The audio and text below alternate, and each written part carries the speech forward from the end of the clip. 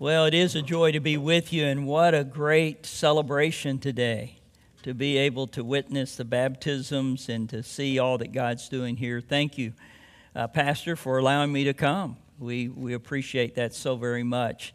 And Brother Bob, it's great to see you. You're one of the men that influenced my life as a young man.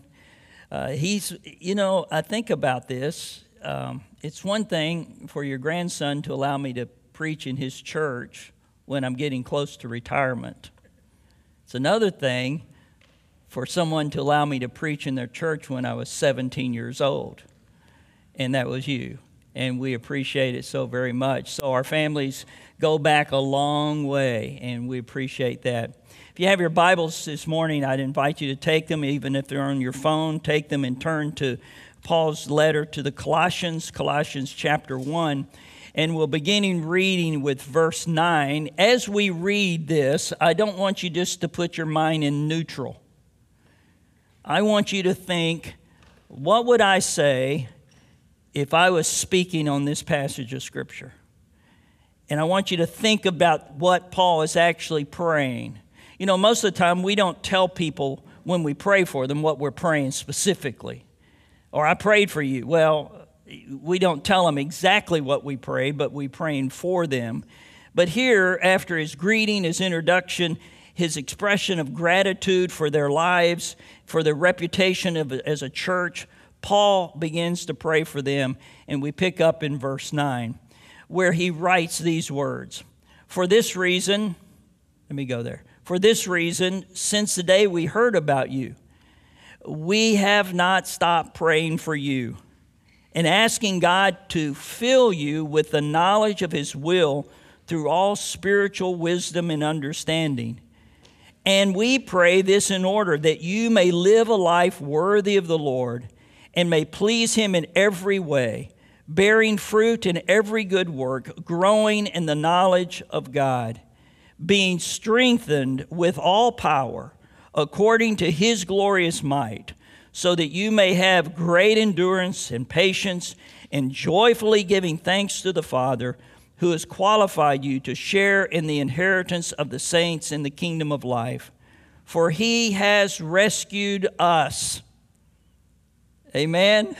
He has rescued us from the dominion of darkness and brought us into the kingdom of the Son He loves, in whom we have redemption, the forgiveness of sins. Let's pray. Father, in these next moments, would you guide our thoughts? Would you open up our minds to hear what you want to say to us? But also open up our hearts, Father, that we might hear your Spirit speaking to us individually and collectively as a church. And so, Lord, we give you praise for all that has happened to this point. We rejoice and thank you for the redemption that we have seen in the lives of those who have been baptized. And we pray that you would speak to us now, for we ask it in Jesus' name. Amen. As he begins to pray for them, he lists some different things that he is praying about. He begins by praying that they would have a knowledge of God's will. Notice what he's saying there, that you have not stopped praying for you, asking God to fill you with the knowledge of His will through all spiritual wisdom and understanding. As he talks about that, he's asking that they would come to really know Christ. I think he's praying not that they'd just have a head knowledge, but they'd really have a heart knowledge. There's a lot of people that can tell you a whole lot about Jesus. They've read the Bible, they know all about it, and yet they don't have that heart knowledge. And he's praying that they would really come to know Him. That was really kind of Paul's obsession of knowing Christ. In fact, in Philippians chapter 3, verse 8, he says, "What is more, I consider everything a loss compared to the surpassing greatness of" what? Knowing Christ Jesus my Lord. And then he goes on down to verse 10, and what does he say? I want to know Christ.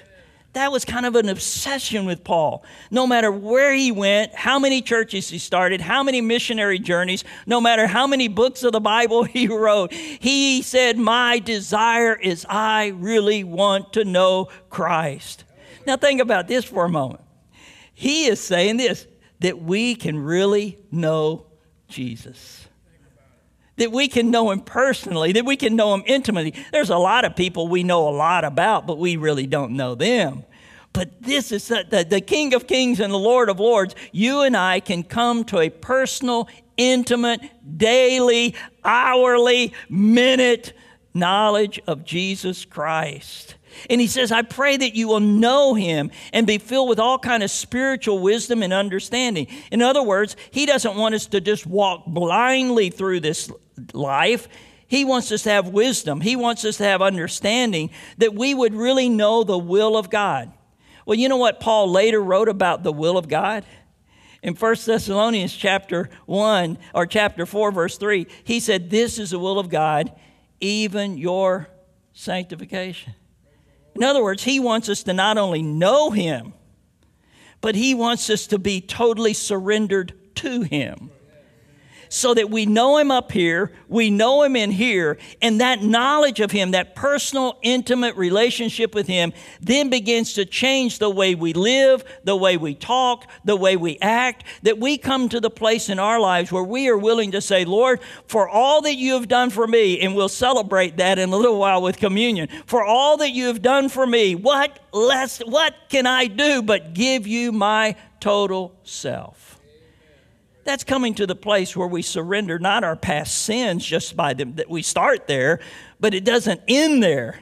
It also continues as we surrender every part of our lives to him, allowing him to have lordship over every area of our lives by giving our complete obedience to him and walking according to what his Spirit wants us to do. That's what it means. That's his will for our lives. And get this. He wants us to know how to do that. He wants to give us the understanding and the wisdom as we do that. And as we walk in obedience to him, Paul also prays that we would live a life that is worthy of the Lord. Look at verse 10. And we pray this in order that you may live a life worthy of the Lord, and may please him in every way, bearing fruit in every good work, growing in the knowledge of God. He prayed, first of all, that we would live a life that is worthy of the Lord. Now, what does that mean? Well, quite honestly, we'll never be worthy of what Christ has done for us. So what does he mean here? He's saying that we would live a life, listen, that is always honoring him, always as much as we can to please him in our actions and our thoughts and in other words, our behavior every day should match our status as God's holy people. Remembering who we are. We are his children. We are his treasured possession. We are part of his holy nation. We are a people belonging to him. So how should we live? We should live like that. We should honor him and live a life that would be a reflection of God. So let me ask you, when people observe your life, at work, at home, in your neighborhood, at Walmart, when they observe your life, who do they see?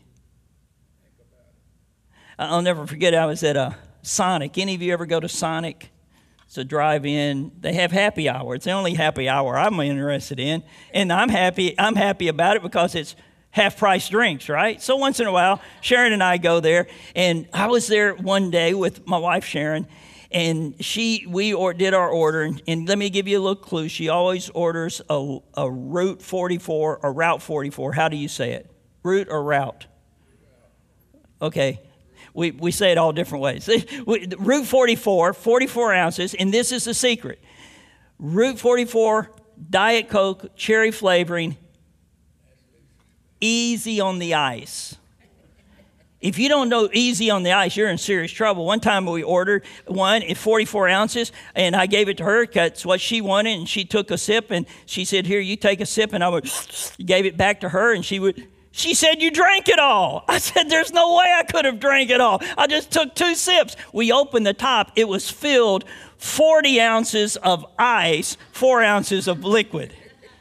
So it's always easy on the ice. So we were there ordering, and they kind of messed up our order. And so I didn't make a big deal about it. They brought it out. It wasn't what we ordered. So I got out of the car, walked up to the window, talked to the young girl and said, this, and waited, and then got back in my car. Right? No big deal. A little later, about a month later, I was talking to a pastor. He said, "Hey, I saw you not too long ago." I said, "You did?" I said, Where? He said, "We were at Sonic." He said, "I saw they messed up your order." He said, "I was in my car with my 2 children, and I watched how you acted and how you spoke and how you reacted. And I said to my boys, there's one of our general superintendents. We never know who's watching us. We never know the impact of what our actions or reactions, our thoughts, our words will mean to someone else." And he says, I want you to live a life that's worthy of the Lord. In other words, we are representing him as his holy people. And so let's ask the Spirit to help us that our behavior would match our status as his holy people.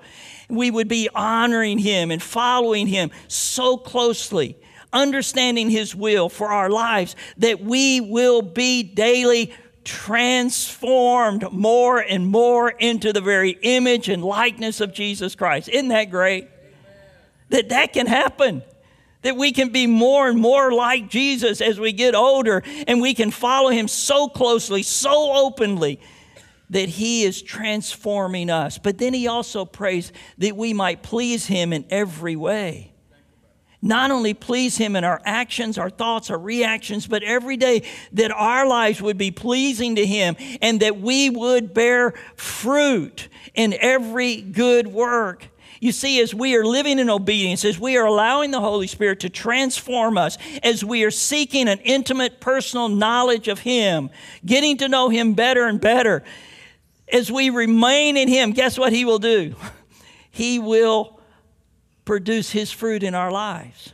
As we abide in him, he will abide in us, and he will begin to reproduce and produce his spiritual fruit. I know your pastor preached on this just a couple of weeks ago. But the fruit of the Spirit, look what it is. It's love and joy and peace and patience and kindness and goodness and faithfulness and gentleness and self-control. All of that is what he wants to be produced through our lives. But look at verse 24. And those who belong to Christ Jesus have crucified the sinful nature with its passions and desires. So since we live by the Spirit, what should we do? Let's keep in step with the Spirit. In other words, let's just allow the Spirit to do that. Let's allow the Spirit to produce his fruit in our lives so that we become more and more like him. Well, that's good news. That's just awfully hard to do. I mean, my dad wasn't patient, and I'm just kind of like my dad. I have no patience for ignorant people. I used to say stupid people, but my grandchildren told me that's the S word. In fact, I said that one time, and one of them ran to my wife and says, "Papa said the S word." And I said, "I did not." They said, "He did. He said the S word." And my S word and their S word were different, right? And I said, "What? Okay, what did I say?" "You said stupid." "Oh, okay, I might have said that, all right."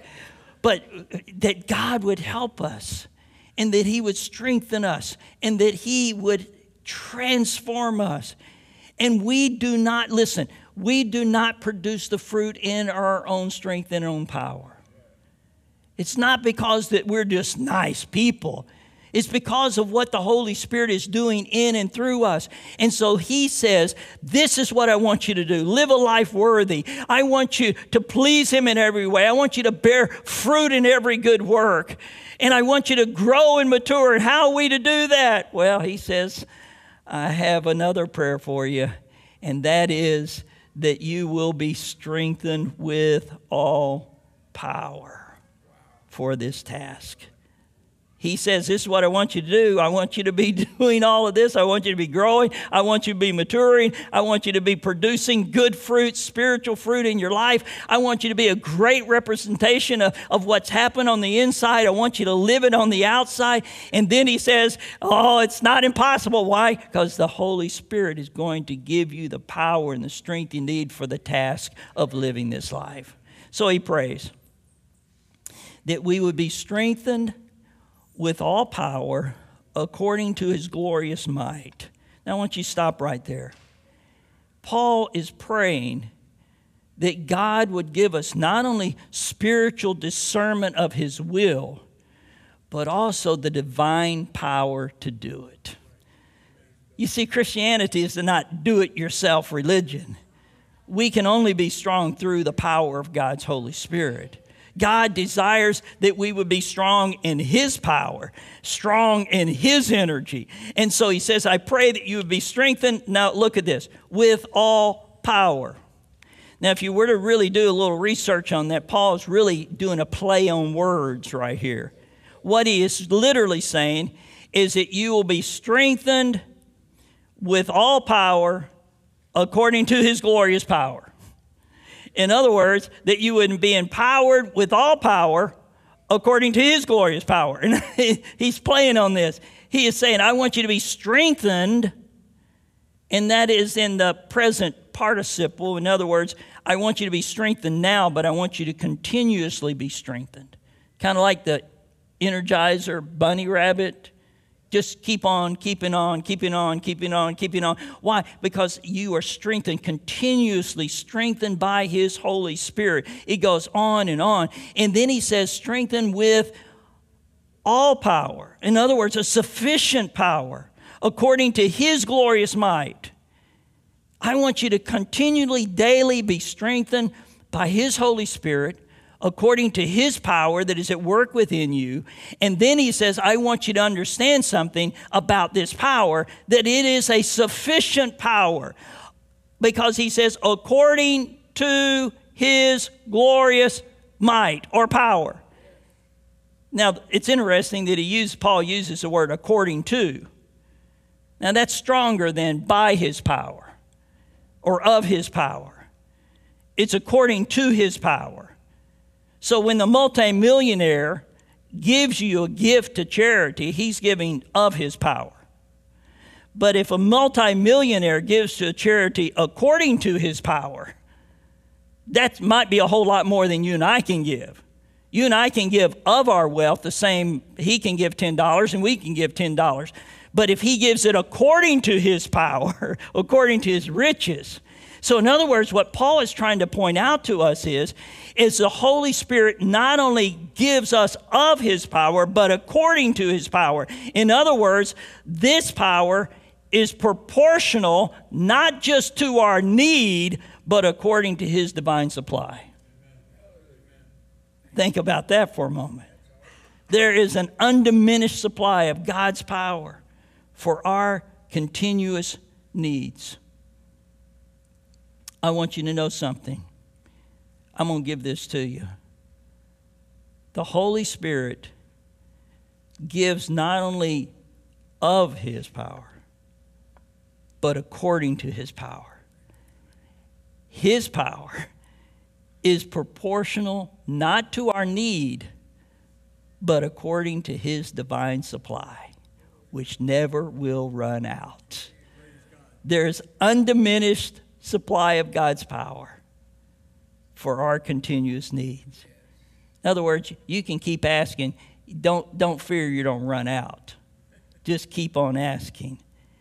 For our need will never, can never exceed the limit of God's grace.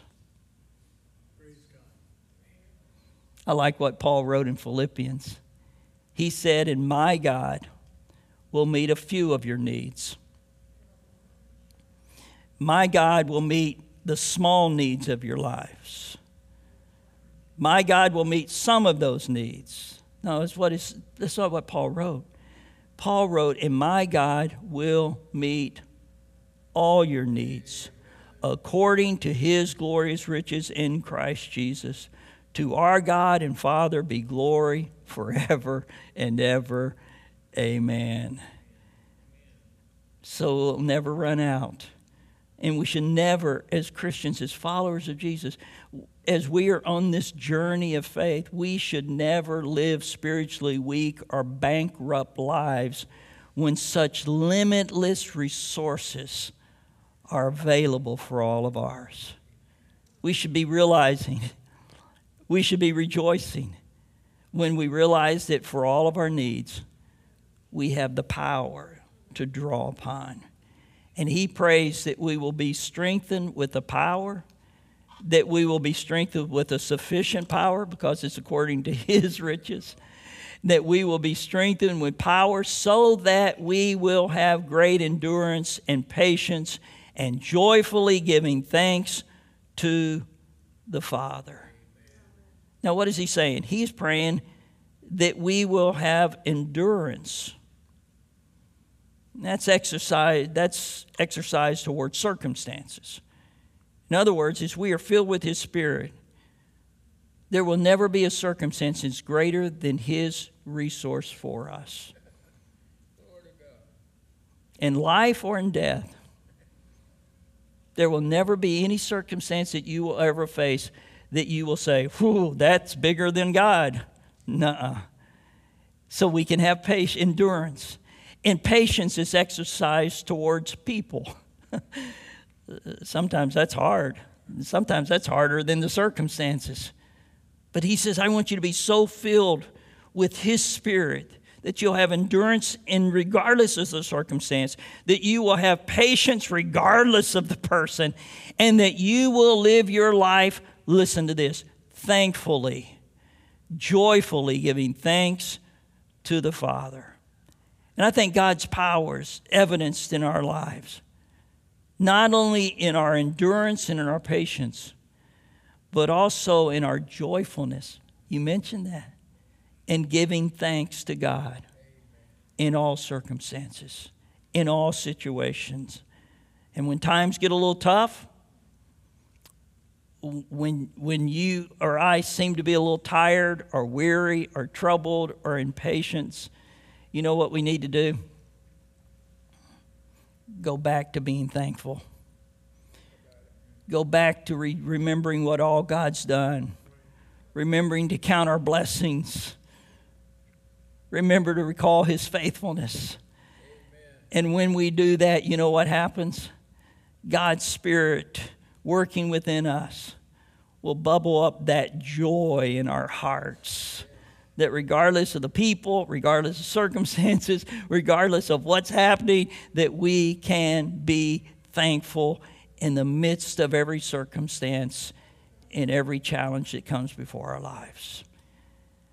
You know, I believe this is not only Paul's prayer for the church there, but I believe it's his prayer for every one of us. And that he will help us. I like another prayer that Paul prayed. It's found in Ephesians. He said, I pray that out of his glorious riches, he may strengthen you. I went the wrong way, didn't I? Yeah, I hit the wrong way. There you go. I pray that out of his glorious riches, he may strengthen you with power through his Spirit in your inner being. That's what he wants to do for every one of us here this morning. That's his prayer, and this is my prayer for each and every one of you. Amen.